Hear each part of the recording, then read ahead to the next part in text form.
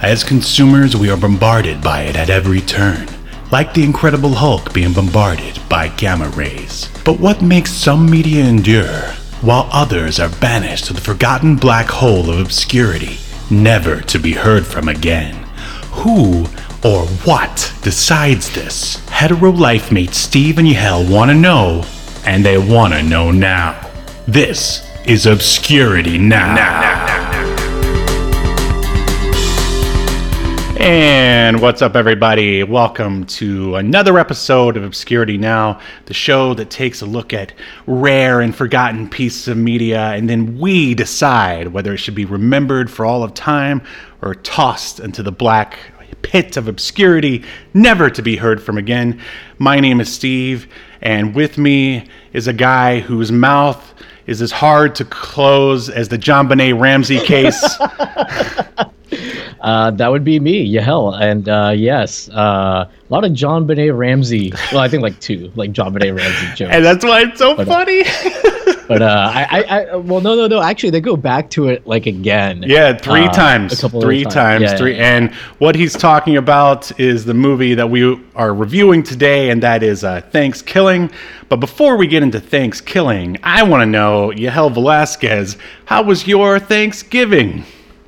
It was good. Nobody died this time, so that's very pleasant. No turkeys took revenge on anyone. Yeah. I mean, no one's died at any Thanksgiving either previously. So, but this is just another murder-free Thanksgiving that I had. But no, I really didn't do much because my family was out of town and I couldn't go out of town. They did that on purpose, right? So you wouldn't have to see you. I was not upset. So yeah, I just chilled out at home during the day and then went out drinking at night.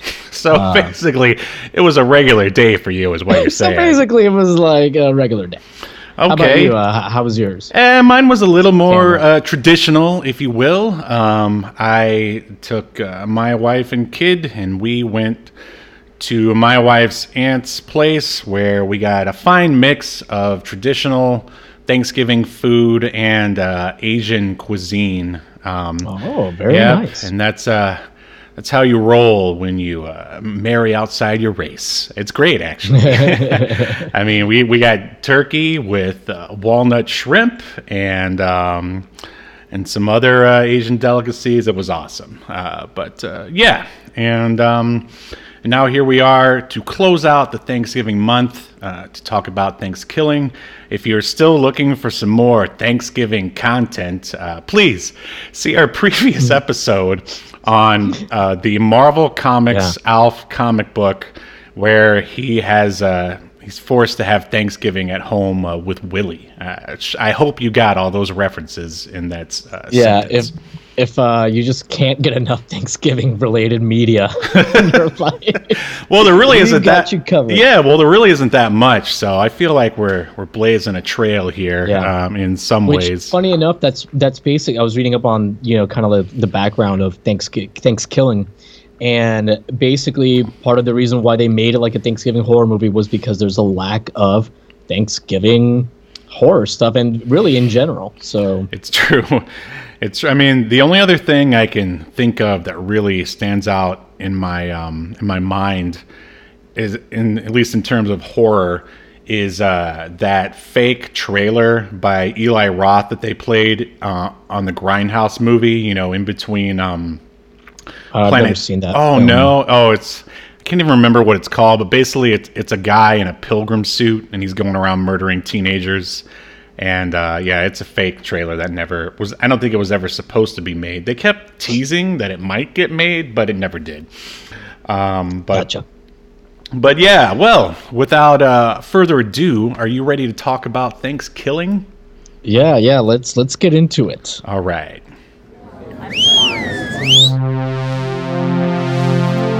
Welcome to your feature presentation. All right, here we are at the Obscuritron, where we have various pictures of stuff involving Thankskilling. There's 3 of these movies, and apparently there's a musical. Did you know about the musical? Yeah. Oh, Well, I learned about it today. we haven't even finished recording this yet. Did you somehow go to the future to learn that, or? No, I mean, the internet gave me information about it. I hear it does that sometimes. Yes. So what is your history? Like, when did you first see Thankskilling? I want to say I saw it in 2009 or 2010, and on Netflix. I think I found it, right? And then I told you about it. Yes, that's absolutely correct. Yeah, the person I was dating at the time, she was really into horror movies, as am I, and awful movies too. And we were like, oh, this looks like it'll be like terrible, so we gave it a shot. Yeah, well, I had never actually seen it all the way through until I watched it. I think I actually watched it Thanksgiving night, if I'm not mistaken. I think I've started it. Hope with your family, your multicultural family. No, they were long since asleep, because I remember one time I was looking around, I think on Tubi or something, and I was like, "Oh, Thankskilling is here," and we basically watched the opener, me and my wife, and she was like, "No, thank you." Well, literally, the first shot in the movie is like a boob. A boob, like yeah. Of a boob. So.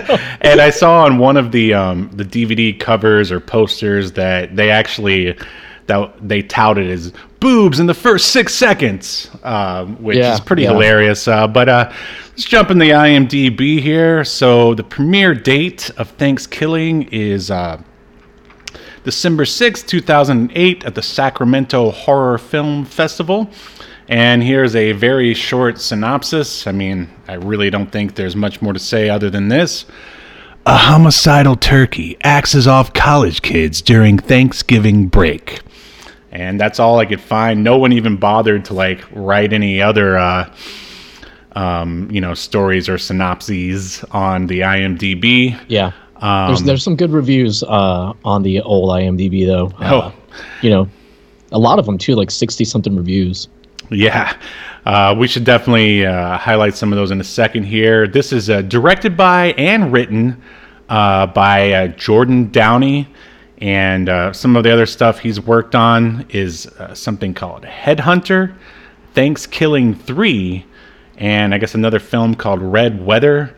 I don't know if you checked out his IMDb, but it doesn't look like he ever really made anything past Thankskilling, which is a shame. Yeah, well, you could say that for a lot of the cast as well. Well, we'll get more into that later.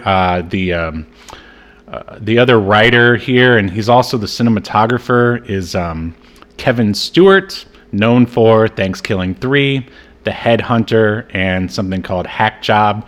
So basically, it seems like the old Stewart Downey, production house. They basically worked on a bunch of stuff together. And then also credited here with additional dialogue is Bradley Schultz and Anthony Wilson. And this was produced by Jordan Downey and Kevin Stewart. And the production company's name is In Broad Daylight Films, which I don't think they made anything else outside of Thankskilling, at least according to the IMDb. Did you want to nail out the cast here, Yahel?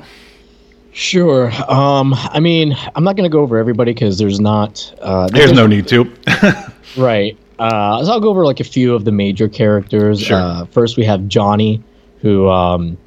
I think he gets the most lines throughout the movie. And I love that his real name is Lance Predmore, because that sounds like a Johnny type, captain of the football kind of name. Honestly, they should have just used that as his name. But he's like he's not the captain of the football team. What is he? He's the backup quarterback. Right, something like that. Yeah. Yeah, I can't remember why the other guy was why he wasn't the actual quarterback, but. He besides this has only one other credit.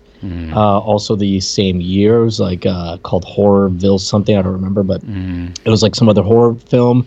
The film, as we mentioned, opens up with just a breast in your face, a bare breast. That breasts, those breasts belong to one Wanda Lust. And if you were looking up internet porn between 2004 and 2010, you may have seen her. She was an adult film actress, and those were the 6 years where she was primarily active. Did a little bit of research while you were yapping, and Good work. yeah. Outside of that, Billy, who's like and by the way, Lance, just as Johnny, he plays like your kind of somewhat typical like jock character, except like he's not like it's weird because like usually in these kind of movies, the jock guy is like a jerk to everybody, but honestly, he's pretty cool and nice to everybody, including the nerd that like joins up with them. And they did a good job. Like it's like each one of them represents sort of a different subsection, I guess, of like college. A stereotype of these movies. Yeah, but then they're all friends at the same time, and it's surprisingly believable. Yeah, and honestly, really refreshing to not have to like go through like the usual. They do. I mean, don't get me wrong. They definitely do stuff with tropes. Like, he's like carrying around a football when you first see him, which like in film and TV, if there's a football player or a basketball player, you will always see them holding like whatever ball belongs to their sport. Sure, and that's also. I think that's a good segue into our next trope, which I'm sorry to stamp on your lines here. Natasha Cordova is Allie, and she's pretty, so she must be stupid. Yep. She was probably the worst actress, actor in this movie, which is ironic because she has the most fucking credits by far out of everybody else. She's also probably the best looking, so that's probably why. She was in, I guess it's like a Spanish TV miniseries called La Viuda de Rafael. Awesome. Which means like the widow of Rafael's widow. She was in that for like 12 episodes, which that doesn't feel like a miniseries. That feels like like a season. Yeah, real weird. She was in something called Legend of Cayman. In 2011, and the reason why I mentioned it is because her character's name is, I don't even know how you pronounce it. I'm going to spell it for you. Jeigh. Jade? Like it sounds like somebody like just before like your cat vomits that you hear. Isn't that Klingon? Can you translate for me? Yeah, actually that could sound like a Klingon word. But anyways, yeah, she was in a couple other TV series and a few other things, and she was in one thing called Underwater Experts as herself. Wow. So I don't know what that's about, but maybe we should ask Wanda Lust. Maybe she knows. Yeah, well, let me read to you the description because I'm not going to even go over anybody else in the cast. Okay. The elite underwater experts are searching for a new member to fill the missing link on their team. The experts are queens and magicians of underwater photography. From lighting to construction of sets, they do it all, and they do it underwater. Great promo. You make me want to watch it. This must be like a reality show because like it says that like 3 girls have been flown in to be put into a series of tests in the hopes that the next underwater expert will rise to the surface. Anyways, I'll be checking that out. Sure. It says that this show has been going on since 2012. Like it's still active, apparently. Wow, man, that sounds like a possible future episode. I definitely want to delve back into the world of reality TV after our Bret Michaels episode. Yeah. But anyways, outside of that, like nobody in the cast did anything really of note. But what did you think about the acting overall? I think everyone really tried their best, and they, everyone is supposed to be over the top. This is one of those movies where, it's kind of made to be bad on purpose, but it really does a good job of sort of walking the line where, a lot of those other movies, they'll maybe break the fourth wall too much or make it just everybody completely unlikable to the point where, usually those movies are just, I just want to turn them off halfway through. Yeah. But this one, they, at least script and plot wise, they actually, have the decent beats of a real movie, and they just sort of weave the jokes and the tropes and the stereotypes around it. And that's why I think this movie pretty much works. I guess spoiler alert somewhat, but that's what kept me from turning it off at least. Yeah. It's like very self-referential and self-deprecating. Yes. But it just does it with like just a slight wink and a nod at the audience. It doesn't like beat you over the head with "we're making a terrible movie on purpose." Right. Yeah, they pull back just enough. I think the thing is like with the movies that you're talking about, like stuff like Sharknado, where they're trying really hard to be bad. It's like they try so hard and it comes off very obvious. This like kind of still has like a sense of fun and just like kind of like innocence to it in a weird way. Right. Although I don't know if that's the right word to use, since literally the first line in the movie is "nice tits, bitch" from a murderous turkey. No, I think you're actually right. Innocence is the right word, because unlike Sharknado, these guys obviously had like no budget, and they're doing $3,500 was the budget, and they're doing the best they can with what they've got. Whereas Sharknado, I mean, I'm sure has maybe not infinite funds, but quite a bit more. And then, still they're just, it's Sharknado. And you can see the shortcomings definitely in the sort of the technical aspects. Like, what camera do you think this was shot on? I don't know, man. It was a little all over the place. Like, the quality from scene to scene would be like noticeably different, but I will say I found it less jarring than that Dean Cain movie. Andy the Talking Head. I was going to say there's a lot of parallels between Andy the Talking Hedgehog and Thankskilling. And then the way that, we essentially have two talking animals going on here, and they are both voiced by the director of the film. Oh, okay. Did you notice that Jordan Downey voices Turkey? No. He does. So that was him saying, he does an awesome job. "Nice tits, bitch." And and also we've got what were some other just a complete lack of cinematography and lighting. And that's but I will say the audio is decent all throughout. Sure. I mean, there was one scene inside like one of the houses where it was like kind of echoey. But again, maybe it's because the last thing I watched was Andy and the Talking Hedgehog or whatever, where the audio was like awful.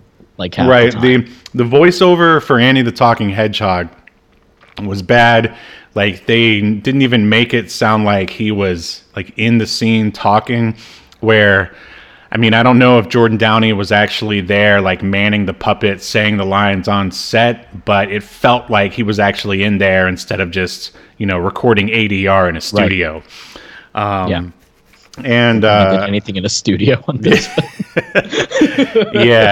So I bet he was doing it live to tape, like right then and there, because otherwise, this doesn't seem like they'd have money to like go back and do reshoots if like, this isn't going to work with this line here or whatever, so I think they were just like, hey, we got to do it like real time, right? And it adds to the energy of the film, I would say. And so if you decide to watch this, which, I mean, it's available on Tubi for free, so why not?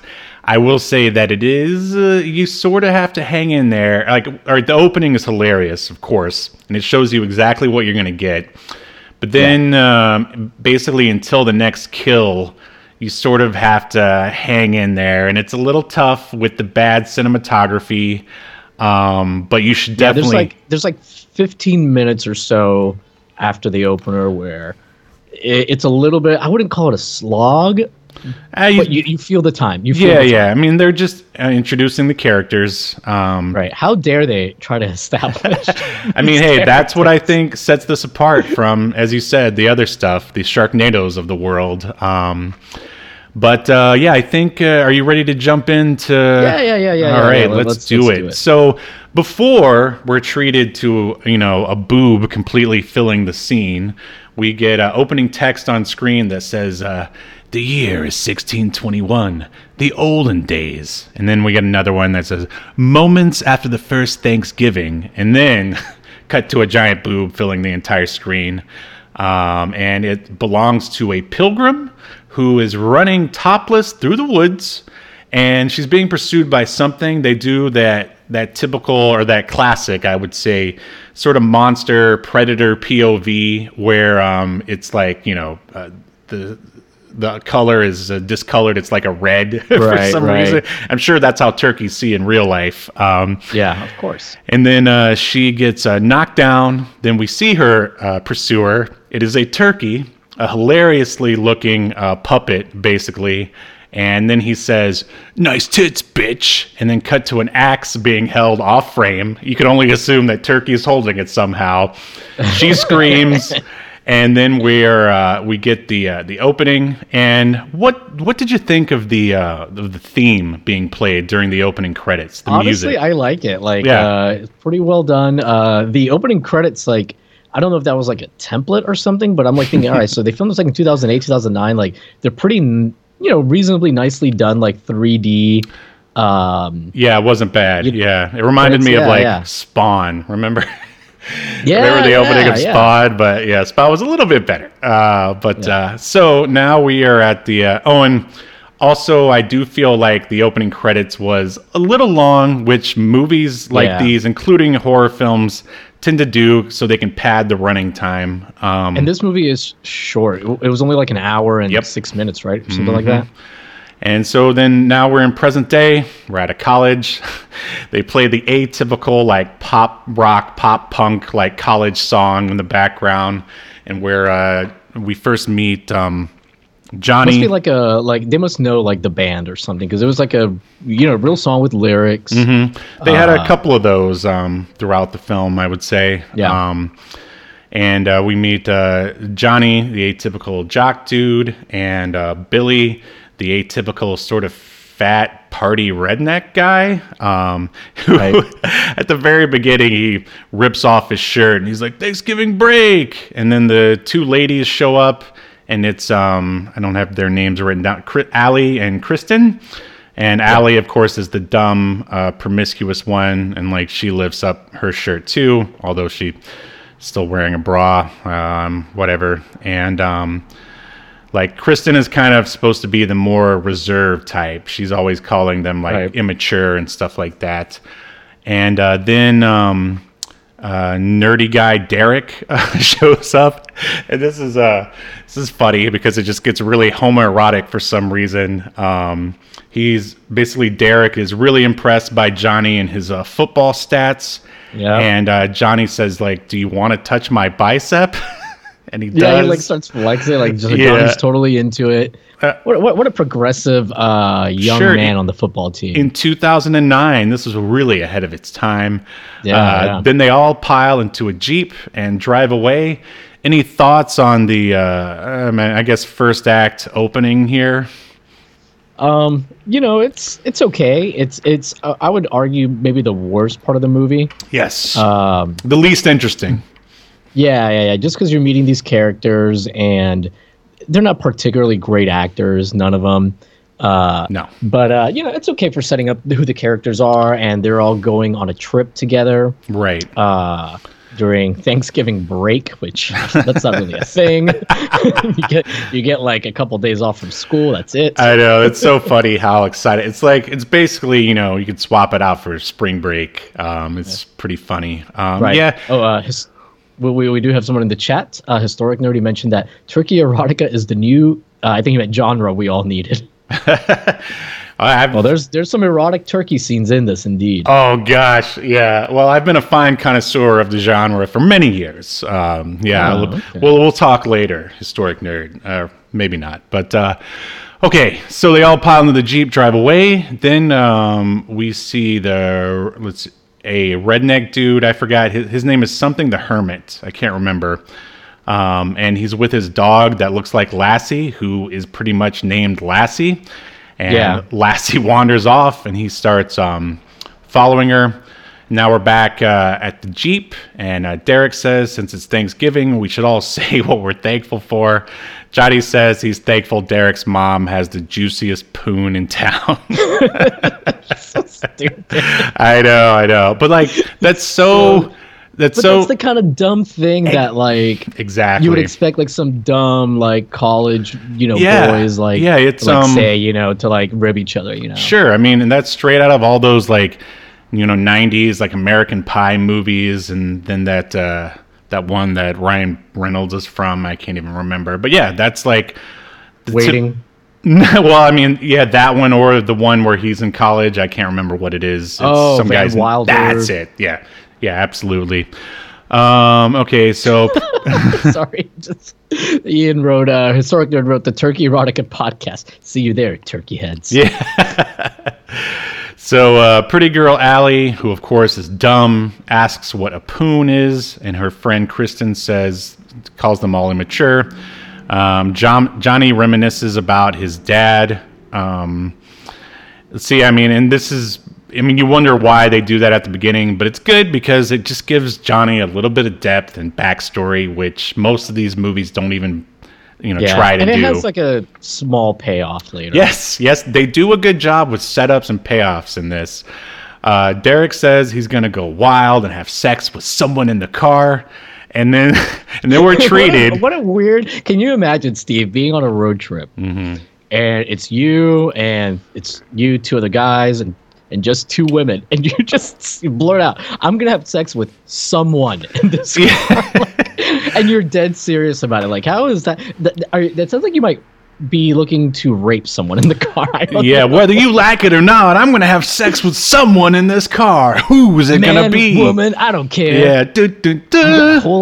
It's going to be filled. And then we're treated to the first JonBenet Ramsey joke by Kristen, because they're ragging on Allie for being easy. Slut shaming, I believe they call it nowadays. Yes. And then Kristen goes, "Her legs are harder to shut than the JonBenet Ramsey case." And I mean, again, since this is my first time watching this, I was like, a JonBenet Ramsey joke in 2008, 2009? Like, what are they doing here? And then we cut to Lassie. It's like, do you think that's a good joke or like? No, I think it's just like one of those, sort of like a Full House joke. I mean, it's not good. I don't think that's a Full House Well, no. joke. I mean, just one of those where they just wanted to have like a dumb sort of topical analogy, but it's not topical because that case hasn't even been a thing since, I don't know, the 90s or something. I don't know. I feel like it was always like in the public's like eye. I mean, we both knew exactly what they were talking about. Right. I thought like, even now, like, I'm not sure if it's like a hilarious joke or just a terrible joke, but like, it always makes me laugh because the first time when I watched it, like, that's the last thing I expected. Right. JonBenet Ramsey reference. I know. Number one, and number two, for it to be a joke. And I think that's why this movie works, because it really gives you some shit that you're not going to expect. yeah, it's ridiculous. And what I really like is that it's such a dumb, weird joke, and they're like, "We're gonna drive this into the ground," and it gets brought up again and again. And I love it, like, because like, here as a first-time viewer, I was really confused as to why they're referencing the JonBenet Ramsey case, because like, number one, it's a little dated and also kind of sad, but you can't take this movie seriously. It's like it's like, I guess if dudes were to do a 9/11 joke here in 2021, sort of kind of on the same level. But the fact that it pays off later on in the film, like, completely turns the joke on its head. Yeah. So we cut to Lassie. She finds like this totem pole thing in the woods and urinates on it, and that causes Turkey to spring to life. And it's funny, the urine from the dog is obviously someone just pouring like, a water bottle onto the ground. It's hilariously bad. And they didn't even bother to dye it yellow or anything like that. Right. Cut to inside the house day. The sheriff, who we later find out is Kristen's dad, drinks some coffee. He spits it out in disgust and asks his wife, he goes, "Did you shit in this?" And she goes, "Yes, I did, and I want a divorce." Yeah. He's like, "This is disgusting. What'd you do, shit?" And she's like, "Yep." It's just the most over the top and like, sort of sad thing at the same time that it just is hilarious. It's like, what's up? Oh no, I was just gonna say, Smoke Monster in the chat said that the turkeys just look like Jim Henson villains. Oh man, I wouldn't say it's that good, but but it's definitely among, in the right direction. Looks like it was something that you would see in the Dark Crystal, I'd say. And before I forget, I have my own killer puppet movie. It was like the first thing I ever filmed. Violent Prejudice on YouTube. It's on my personal YouTube. If you're really interested, I'll put the link in the show notes. Check it out. I'm gonna look it up and put the link in the chat. Oh sure. Hey, that'd be great. I hope it's on there. I meant to. I recommend you guys watch it. It's hilarious. It has 64 views, all from me. Thanks, buddy. So we're in the house. Yeah, Sheriff, I guess he basically just got a divorce there from his wife who's shitting his coffee. And just imagining, what was the director's name again? Jordan Downey and this other guy just sitting down and writing this stuff out. They must have been just cracking up the whole time. He said that the whole idea for the movie started as a joke. Those are the best kind. Yeah. So let's see. She wants a divorce. I found the sheriff's accent really hilarious, just bad, Southern sort of sheriff. Yeah. And that's when we find out that he's Kristen's dad. And while they're on the phone, the Jeep breaks down on the side of the road. So typical. They just a lot of horror movie tropes in this. They play with them really well. Sure. This is basically like a Naked Gun of a killer puppet movie of stuff. A creature feature, yeah. Yeah, or basically this is if it's not a turkey, then it's Chucky from Child's Play, basically. Yeah. So they decide to pop a tent, and this is also great because they can save big time on location costs and stuff. You just pop a tent in the woods, and there you go. You got your setting. And Derek finds a sign on the ground that says it's Crawburg, and then Derek fills us in on the backstory in the backstory of in a montage of sort of fun drawings. What did you think of the montage? Surprisingly well done. They do a little animated sequence, and I would assume that this is where half of that $3,500 went to. Yeah. And the other half maybe to the opening, the 3D credits. Right. I kind of wish they would have, taken some of that money and spent it on some lights. But hey, what can you do?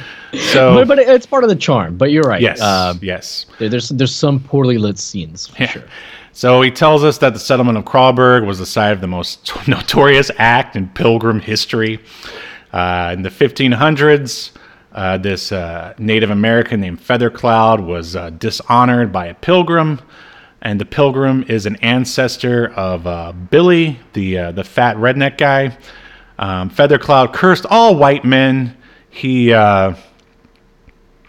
decreed that a turkey, come up be resurrected 500 years or something every like that. 500 years to, I guess, wreak his vengeance on all the white men. Of course, no one believes him, and they just laugh at him. And Kristen asks Johnny if he wants to stay in her tent with her, and of course he says yes.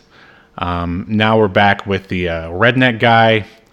He finds Lassie, who is dead, of course. Turkey is still there. Redneck guy, I actually just call him Hermit guy, shoots at Turkey, but he gets away.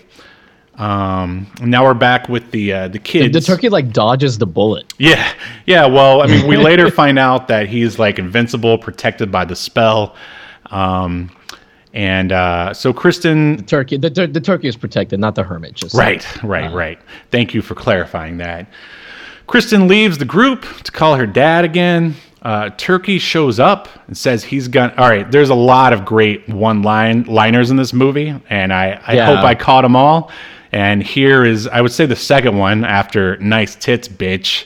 And really, part of it too is the delivery. Yes, of the guy. You this movie. The turkey says I think this movie does edgy humor the right way. Yeah, where. he says it's the bad guy you doing it. You know, it's not presented as a cool thing. No. Although, like, some of the one-liners are like pretty fucking hilarious. But. Yeah, he says awful misogynist things, and it's hilarious because it is a talking turkey puppet. Right, and he's the bad guy in the movie too. Right. Anyway, so you know, that's how you do it. You have the bad guy say the bad things. Yeah, and also I would say it's sort of a montage to Freddy as well. Who, I mean, he sounds a lot like Freddy Krueger. So let's see. Christian runs back to. Oh yeah, he goes. Oh wait, the line. Here's the line. Yeah, don't worry. He's going to drink her blood like cranberry sauce. So this is the first of many like Thanksgiving dinner puns, which, I mean, that's how I imagine they wrote this thing. They wrote down all the puns and the jokes first, and then they weave the kills around them so he can say them and have them make sense. So Kristen runs back to her friends. She tries to tell them that there really is a turkey on the loose, but no one believes her, not even Derek, which is kind of weird because he was the one who, told the story. Yeah. She gets mad and leaves. Then a rabbit gets thrown on the fire, which was pretty random.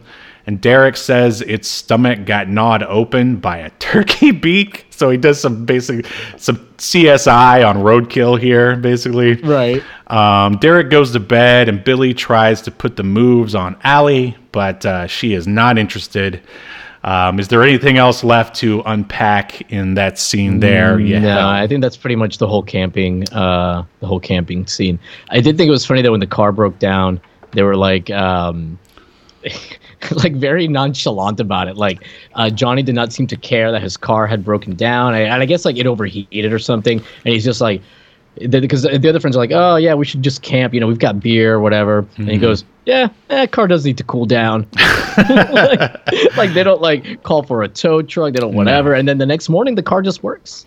Yeah, that was so convenient to the plot. Yeah. So Billy, like you said, obviously it was a way to have them camp. Sure. Save money on sets. Sure. So I guess I forgot to add that Billy basically slept under the stars, not in a tent, and he wakes up in the morning to the hermit guy with the shotgun pointed at him, and he says he's there to save them from the turkey. He points out that basically there's turkey droppings on Billy's chest. Yeah.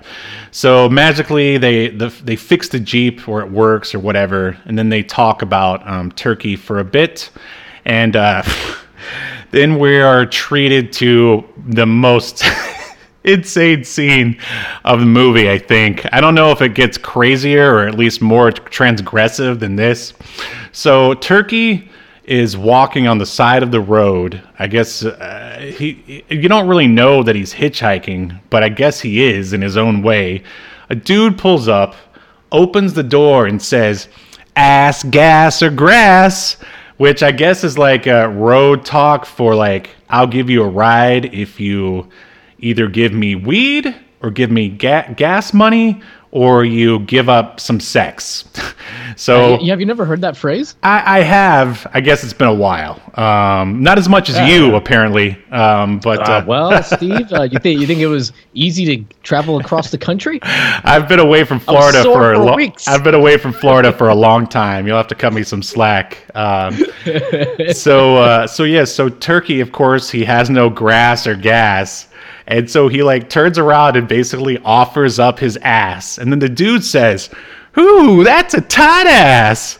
And then he begins to unzip his fly.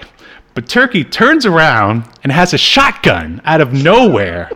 And then, all right. Let's take a pause there. All right. So that's insane to begin with. It is a giant. I mean, shotguns are long to begin with, but it is like a comically long shotgun. It's so awesome. It's so Looney Tunes, yet it's happening here in live action. And so it goes even further. All right. So the guy says that he has a daughter. Please don't kill him. Turkey says, "You could call her," and he does. So, and he's on there giving this like sad monologue, like telling his daughter that everything's gonna be okay, and then I love you. Tell your mom I love you. Then Turkey blows his brains out mid-sentence. Yeah, the guy's like, talking to his daughter. It's so like cold-hearted, like it's just over the top that it's freaking hilarious. It's like, I don't know, I laugh so hard. And then of course he takes the car, and it's just like, it would have been enough for him to just show up and like, maybe just shoot the guy or just kick him out of the car and take it. But no, like Jordan Downey wanted us to know that this is one cold son of a bitch turkey that he wanted this guy's family to know that he is now dead because of him. Yeah, he wanted his family to hear him getting killed. Now that is a goddamn villain. Like, my God. Yeah. Marvel MCU, take some notes. Like Jim Henson Company, take some notes. Yeah. Come on. All right, so now it's nighttime. They drop off Allie, and Kristen makes the same John Benet Ramsey joke, and everybody laughs again. And this time I laughed because, like, I never thought I'd hear that joke again. Well, here's the thing, Steve. They don't just laugh. Like, they laugh about it for a really long time. Yeah. Because they drop off, like, where they they make the same joke, and then they're like, "Oh yeah, that was great, you got her so good," and then they laugh some more. Then one of the other ones says, "Yeah, that was great, you got her so good." Like, it goes on for a hilariously long time. Yes, and it was awesome. And so now, cut to Johnny. He goes to his parents' house, and Johnny has like a moment with his dad. Tells him he finally made a starting quarterback. And then they. Well, wait a minute. Sorry to cut you off, but just to back up. So the whole reason, apparently, why him and his dad, because earlier Johnny mentions that he and his dad haven't been getting along. And it seems to be that it's because Johnny's not the starter. Right. Starting quarterback, and I think he had been injured or something. Was a reason. But anyways, so like he says hi to his dad. His dad's like, gives him the cold shoulder. So he tells his mom, "I'm just gonna lie to him." So he lies to him and tells him that, like, I'm finally the starter. And how sad is it? His dad suddenly warms up to him. He's like, "Oh, I knew you could do it just like your old man." So apparently his dad was the starter at the same college. Right. And in a way, I guess it's good that his dad then gets killed because he never found out the truth. But this is the genius of the movie, though, because they take you in one direction, like this sort of somewhat like heartwarming scene with the dad, and then right when they've reconciled, in comes the turkey to ruin everything, and it's just genius, and it's freaking hilarious. So and then and the turkey like kills them because they're like sitting on a bench or something. And the turkey like basically stabs him from the back or something? Yeah, he cuts his head off, and now Oh, that's right. And now I realize this is it didn't even dawn on me at the time. This is the the multi-layered Jordan Downey approach. Like his head basically gets, I think Turkey tosses the head to Johnny like a football. So God, and he catches it. That's brilliant. Yeah. Oh, yeah. Stanley Kubrick wouldn't have done it better himself. Like, it's so good. And so, okay, now we are at Allie's house, and she is having fully clothed sex, a doggy style with some dude. Obviously, this girl did not want to compete with Wanda Lust. Right. Well, they only had enough money to pay Wanda for her topless scenes. Well, it's funny that you mentioned payment, because I was kind of wondering if Wanda Lust got paid or not, because I read an interview or an article with these guys about because they ended up doing a Kickstarter for the sequel, and that Kickstarter raised like $100,000. Wow. And like 110,000, something like that. And anyways, they mentioned that they didn't pay anybody. Oh, wow. This movie. But I don't think Wanda Lust would have just done it. Yeah, why would a professional porn star just show up and do it for free? Like, she must. I mean, this was the tail end of her career, though. I mean, yeah, and she shows up in the other two films, right? I know she's in Thankskilling 3. I don't know if she's in Thankskilling 2. They did pay people with the. I mean, you can't raise $100,000 and then be like, "I'm not paying you." Right, absolutely. So Allie's having fully clothed doggy style sex with some dude, and Turkey kills him and basically takes over for the dude. She doesn't even notice. No, she does. She does, because she says, "Oh, she says something like you you smell funny? You Well, feel all right. I mean, weird or she something like that? notices a slight difference, but it doesn't seem to bother her. Well, I mean, have you ever had a turkey penis inside of you? Maybe it's similar. I don't know. Maybe there's a lot of plumage going on there. A lot of feather. Who knows what it's covering up? We don't know and this is a supernatural, immortal turkey. Okay. We don't know what has been changed about its penis. We don't know the girth. You're right. I am completely misjudging Allie here and her character motivations. So yeah, all right. So Turkey gets in there, and it must be so good that she just lets him finish, and then he delivers another great line in "You just got stuffed," and then he breaks her neck, which sadly is a little anticlimactic. It's the brain jacked, I'm gonna just break everyone's neck at the end style of killing, because they didn't want to, I guess, do anything too big for whatever reason. But the fact that he was able to, I guess all the stuff leading up to it was great, though. Yeah. Oh, I will say while the guy that's having sex with her, when he kills him, he like slits his neck and like some of his blood falls on her back, and she goes, "Oh, you're done already? Oh, you're so quick!" like she thought like he just finished on her back. Like, right. That's classic stuff. Family friendly. Just, this is a holiday film. Yeah. With family holiday film. Absolutely. So meanwhile, the gang arrives at Allie's. Derek tries the John Benet Ramsey joke after did they find her dead first and then he tries the joke? I remember they were all crying for some reason. I don't remember. Or maybe they were. I want to say like they found her first. Yeah, and he tries the line, and it doesn't work because they're all sad. Right. And then Johnny comes out of the house. He's got a feather and a wrapper of an extra small gravy flavored condom, which is just freaking hilarious. So stupid. I know. It's so dumb. It's genius. Then they all decide to go to do research at Chris. That was such a bizarre scene, the way they were like, all right, how are we going to beat this guy? Well, we don't know. We need to do more research. Let's go to the library, idiot. It's too late. All the libraries are closed. Let's just go to Kristen's, whatever her name is. Yeah, Kristen, because her dad has a lot of books. Right. So she was like, oh, he might have something. No one else had books in their small town. It was only Christian's dad. So interior. Yeah, I do. Yeah, like they could have said something like, "Oh, my dad has a lot of books about the occult." Right. Yeah. Something, but I mean, I don't know. The fact that they didn't put thought into it is hilarious in and of itself. Yeah. So interior, Kristen's house. Her dad, the sheriff, looks at a flyer on the fridge. And the flyer is basically like I guess a costume contest, dressed like a turkey. So he says he has to get ready. The doorbell rings. This is another genius scene. And the sheriff is now in a full turkey suit, and he answers the door, and the turkey is wearing Groucho Marx glasses disguised as a human. So neither of them knows that the other one is... I mean, do you think Turkey was... Do you think No, Turkey knows. Turkey knows that he's like a human. Okay, so... They even talk about how he's Kristen's dad. Mm-hmm. So, all right, the dad is stupid then for not knowing that Turkey was just okay.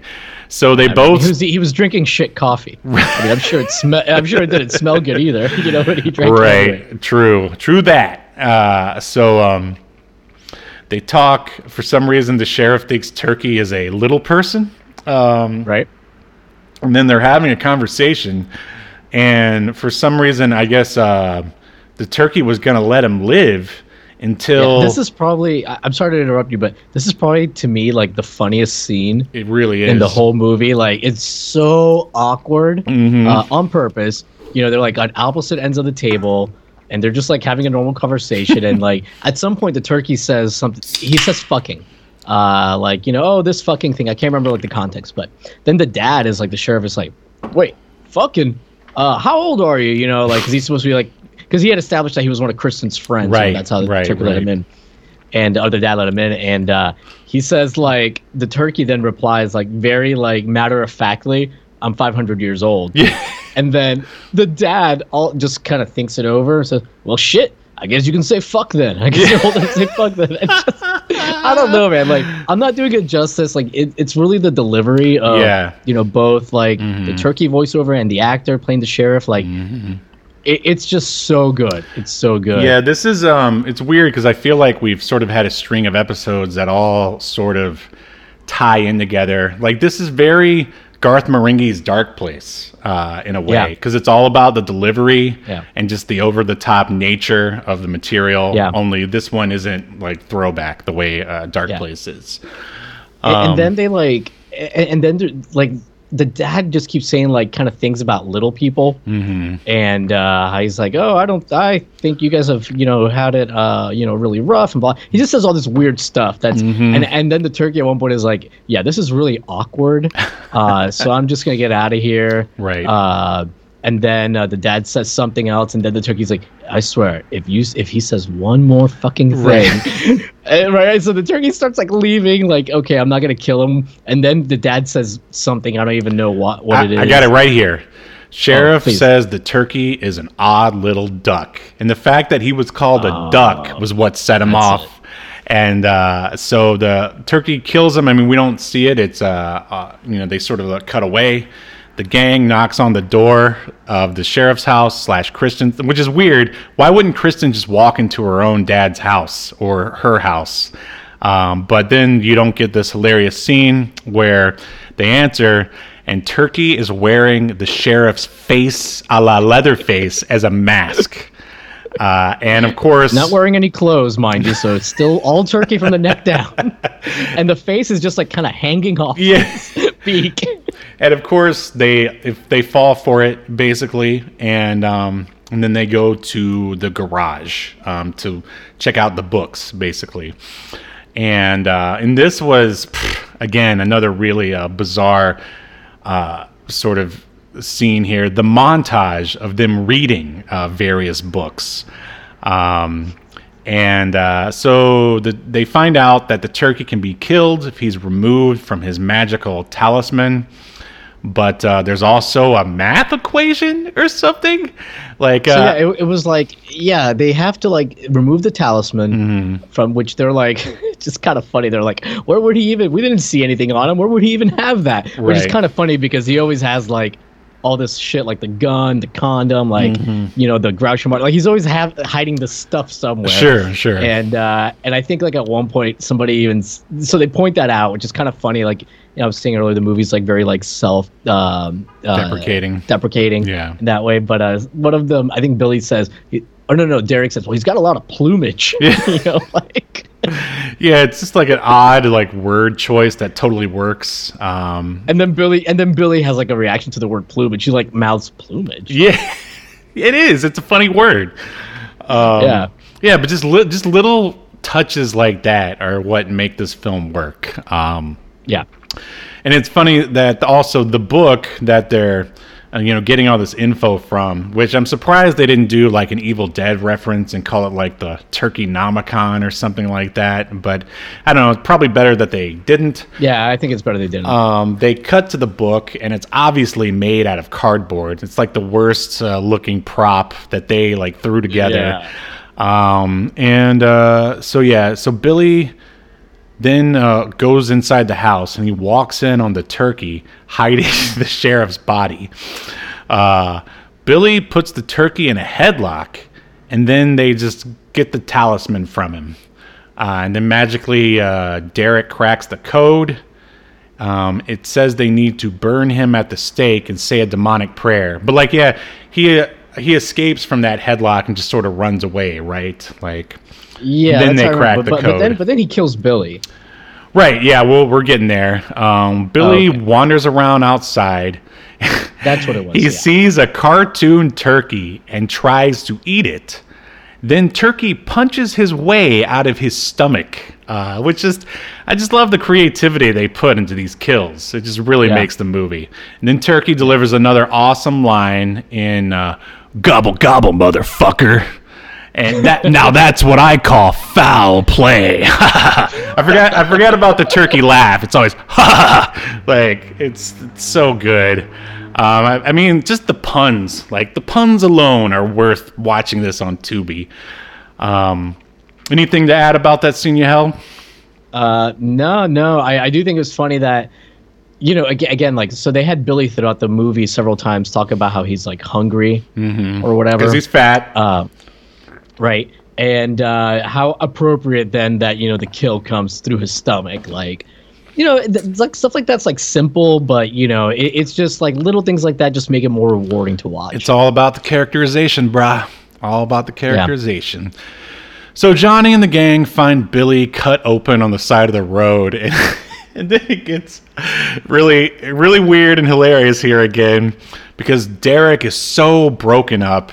He says that Billy was his best friend, which they never acted like they were friends at all in the entire film, and they have this ridiculous montage of them skipping together, eating ice cream together. Derek tucking Billy into bed. I mean, just hilarious all around. But they and then the song that they have playing, it's I bet the director or one of the writers is him singing it. It's just oh Billy, you were my best friend. Right. It's very South Park. Yeah, very yeah. So interior, Turkey makes a salad in his teepee. The gang arrives. They go in. But while the turkey's making the salad, he's murmuring to himself about the health benefits of a salad. Yeah. Did you catch that? He's talking about the how it's low calorie, and I can't he uses some. I should have written it down, but he's talking about oh yeah, salads help a lot of antioxidants in here. Yeah. And he does it for a long time, maybe 30 seconds, just good stuff. Right. So the gang arrives, and it's the teepee that you see on the exterior shot is so small, but when they go inside of it, of course, it's huge. They can all fit inside, no problem. Right. They start chanting their prayer. Turkey loses his invincibility. He runs out of the teepee. And yeah, this all happened pretty quick, and I was surprised, but luckily there's still more to come. He runs out of the teepee, and there's the hermit dude. He shoots him with his shotgun, and then he lands in a dumpster of toxic waste. But the important thing here is that, there's, in order to actually kill the turkey, they need to basically burn him at the stake, a la Salem witch trial. But, dude shows up and shoots him, and I guess they just decide that it's good enough. Did they ever explain? They're just oh, he got shot, and he's in there. He must be dead. Well, they get to him, and because at first they're mad at the hermit for shooting him, right? Because they're oh, they even say he has to be killed a specific way. But when they get to him, they go, oh yeah, he's dead. Mm-hmm. So they were satisfied, right? And I think that there's a line. By the way, guys, I am putting for you guys to watch later to get a feel for the movie. I found a YouTube video that's just some of the turkey's best lines from the movie. So that way you can get an idea of what he sounds like in the delivery, and from there you can kind of, I guess, make up your mind about the movie. But don't they say something Johnny says something he's dead? Mm-hmm. Oh no, it might be a little later, because later he says he's dead unless he fell in radioactive waste. And then Kristen says, "Don't be silly. That only happens in movies." And that's exactly what happens. All right. That's why I'm glad you're here. I completely forgot about that.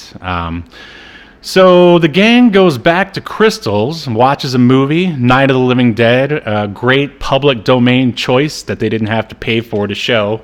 Johnny asks Kristen to be his girlfriend. Again, this is, I'll just read through it first. They start making out.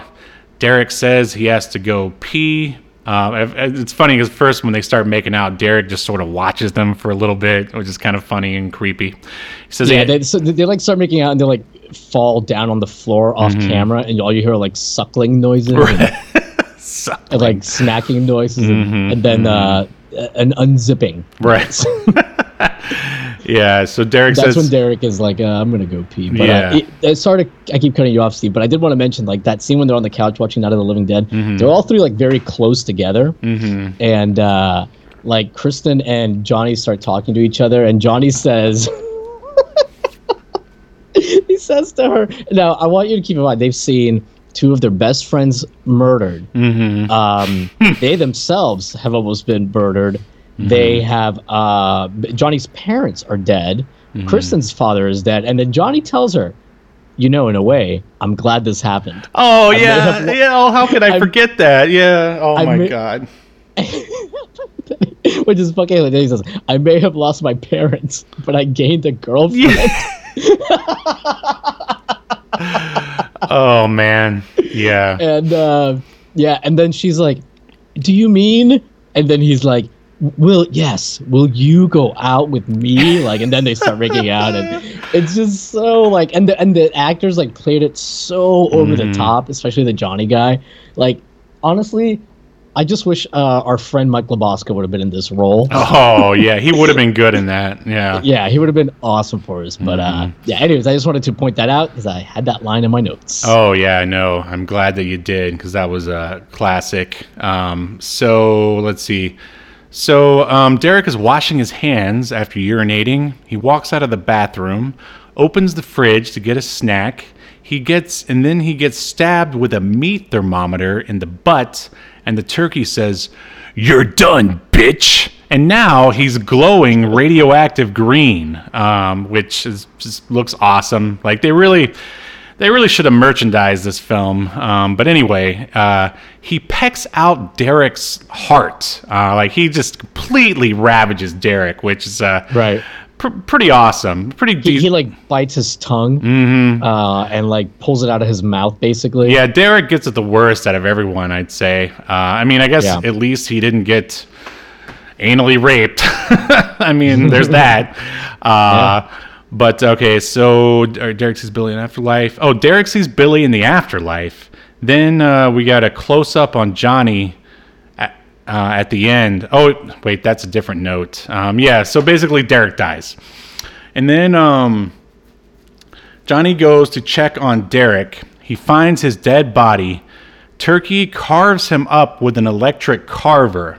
Kristen runs up and asks, "How are you still alive?" And Turkey replies, "I always come back for seconds." Like, just so brilliant. So brilliant. Yeah. So then Kristen and Johnny run to a work shack. Kristen then burns the turkey with a can of WD-40. Johnny dies. Then Kristen, of course, Turkey's still alive. Do you remember, like, what Johnny says when he's, like, dying? Oh, do tell. He says, again, he's a football player. He says, "I wish I could call a timeout." Oh, that's so good. Oh, my God. And so, yeah, Turkey shows back up. He's on fire now. And then Kristen takes a bat and hits him, and it sends him flying over to the, what do you call that? Like, I guess the stake that they originally built in the first place where they wanted to burn him. They send him there, and then he burns there, I guess, to death. But then we've got one final stinger scene. Doesn't the hermit come in at the end too? Oh yeah, he does. And they just sort of have a chat, right? Yeah, I think so. Yeah. I don't think it was anything important. I don't know why I brought it up. No, it's all right. I should have wrote it down, I guess. Family. All right, so we have this random family sitting down for Thanksgiving dinner, and then like it's like sort of a typical. What about the kid there's a kid wearing like a turkey hat? Yeah. Of course.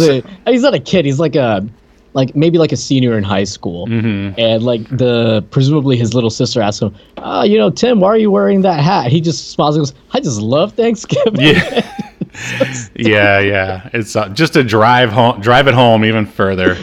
And then I just needed to point that out. Right. And then out of nowhere, their turkey starts moving. He says something about a sequel. Do you know what he says? Did you write it down?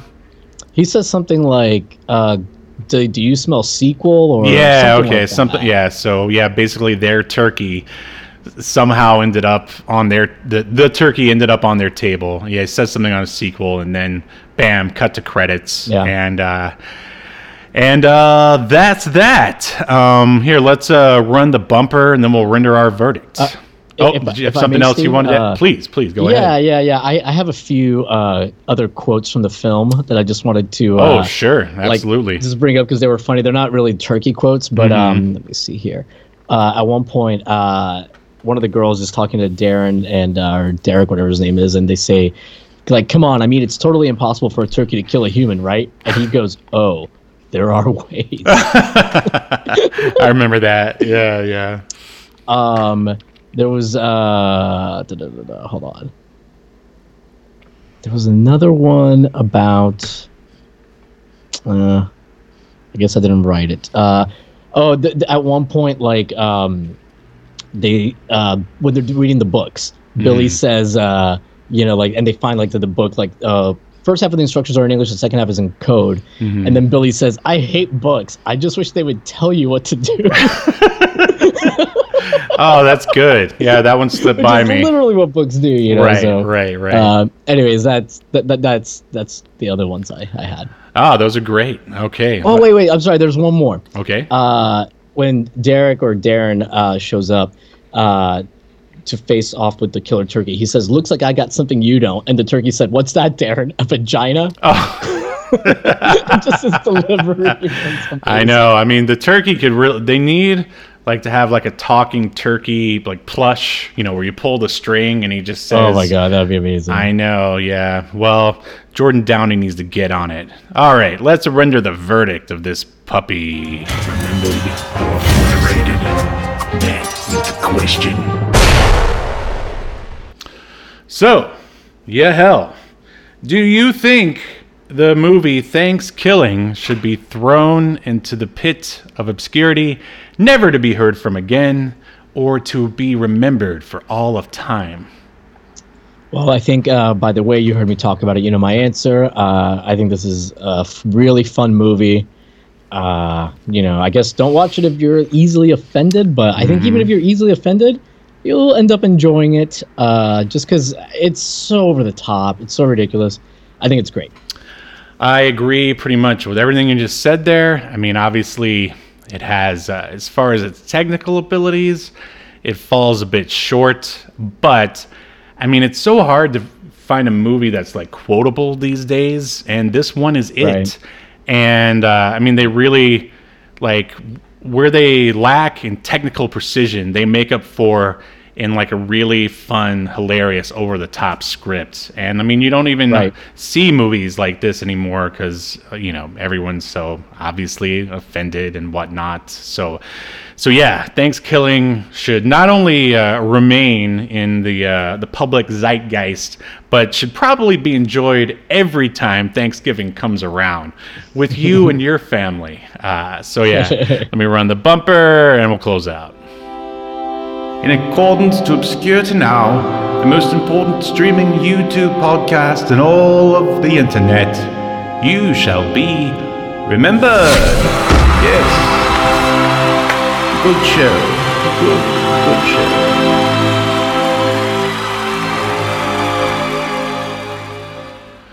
Whew. Oh, what a ride. But speaking of rides, that's an odd transition that doesn't really work. No, it doesn't. You released a new video. How's it going? Yes. It's doing okay. It was performing kind of not so great, but it got a decent little bump today.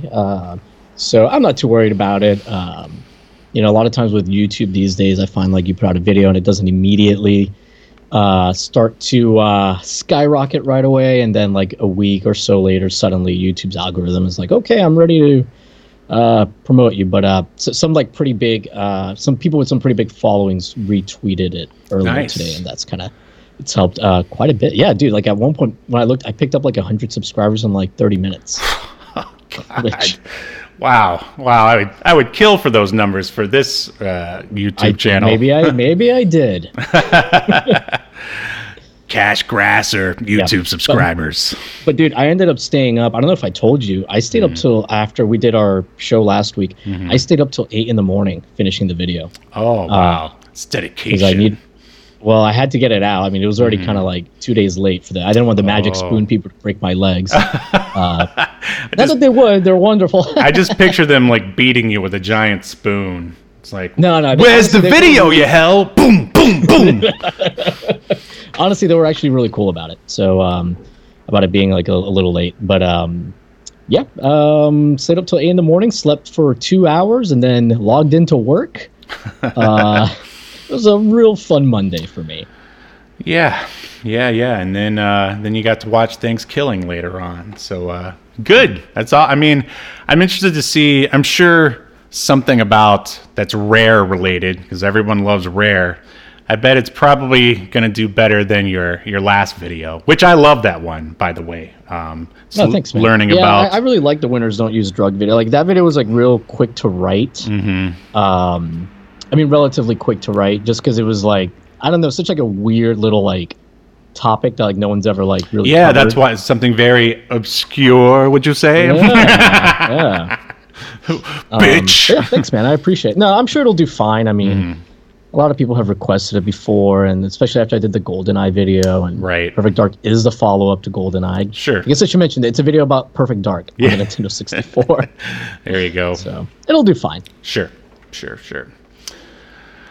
Other than that, before we started recording here, I was on the Marvel D&T Evolution podcast. They were very nice to let me talk about Escape to Earth, my upcoming comic book. Oh, and I also actually finished the script for the full issue and already sent it out to my artist. So he's gotten started. So that crowdfunder is going to be coming sooner than later, because, I mean, I would rather not pay for everything up front, but it's going to come out one way or another. And, of course, we talked about Obscurity Now and a lot of Marvel stuff because that is the title of their podcast. And once it's available, we'll put a link in the show notes. Other than that, I think that's about everything. Are you excited for next week's show? I am, about the Chainsaw Reindeer comic. Yes, we've got, much like we did, with Halloween and sort of like we did with Thanksgiving, December will all be Christmas-related media, except for the final episode. I'll tell you about that in a second. First, we're talking about a really obscure comic called Chainsaw Reindeer. Second, we'll be talking about the Will Ventoon's Claymation Christmas special. And third will be Santa with Muscles, starring... Is it starring Hulk Hogan or is it starring Terry Bollea? You tell me. I want to say it was billed as Terry Hulk Hogan Bollea. Oh, well, both of the guys. Wow, this is going to be awesome. Yeah, a lot of man meat. And then man meat. They'll be rounding up the month/year with a wrap up of 2021 because it was such an awesome year.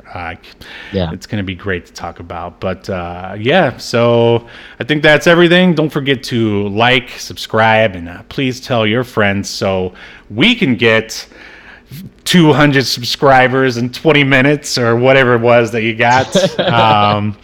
And we'll see you next week on Obscurity Now. You've been enjoying Obscurity Now, a podcast that's recorded live to tape and streamed to Twitch and YouTube. Subscribe so you never miss an episode or hilarious quip. Take us with you by following the download links provided in the show notes to wherever you get podcasts. And take notice of our various social media links if that's what you're into. I'm not here to judge.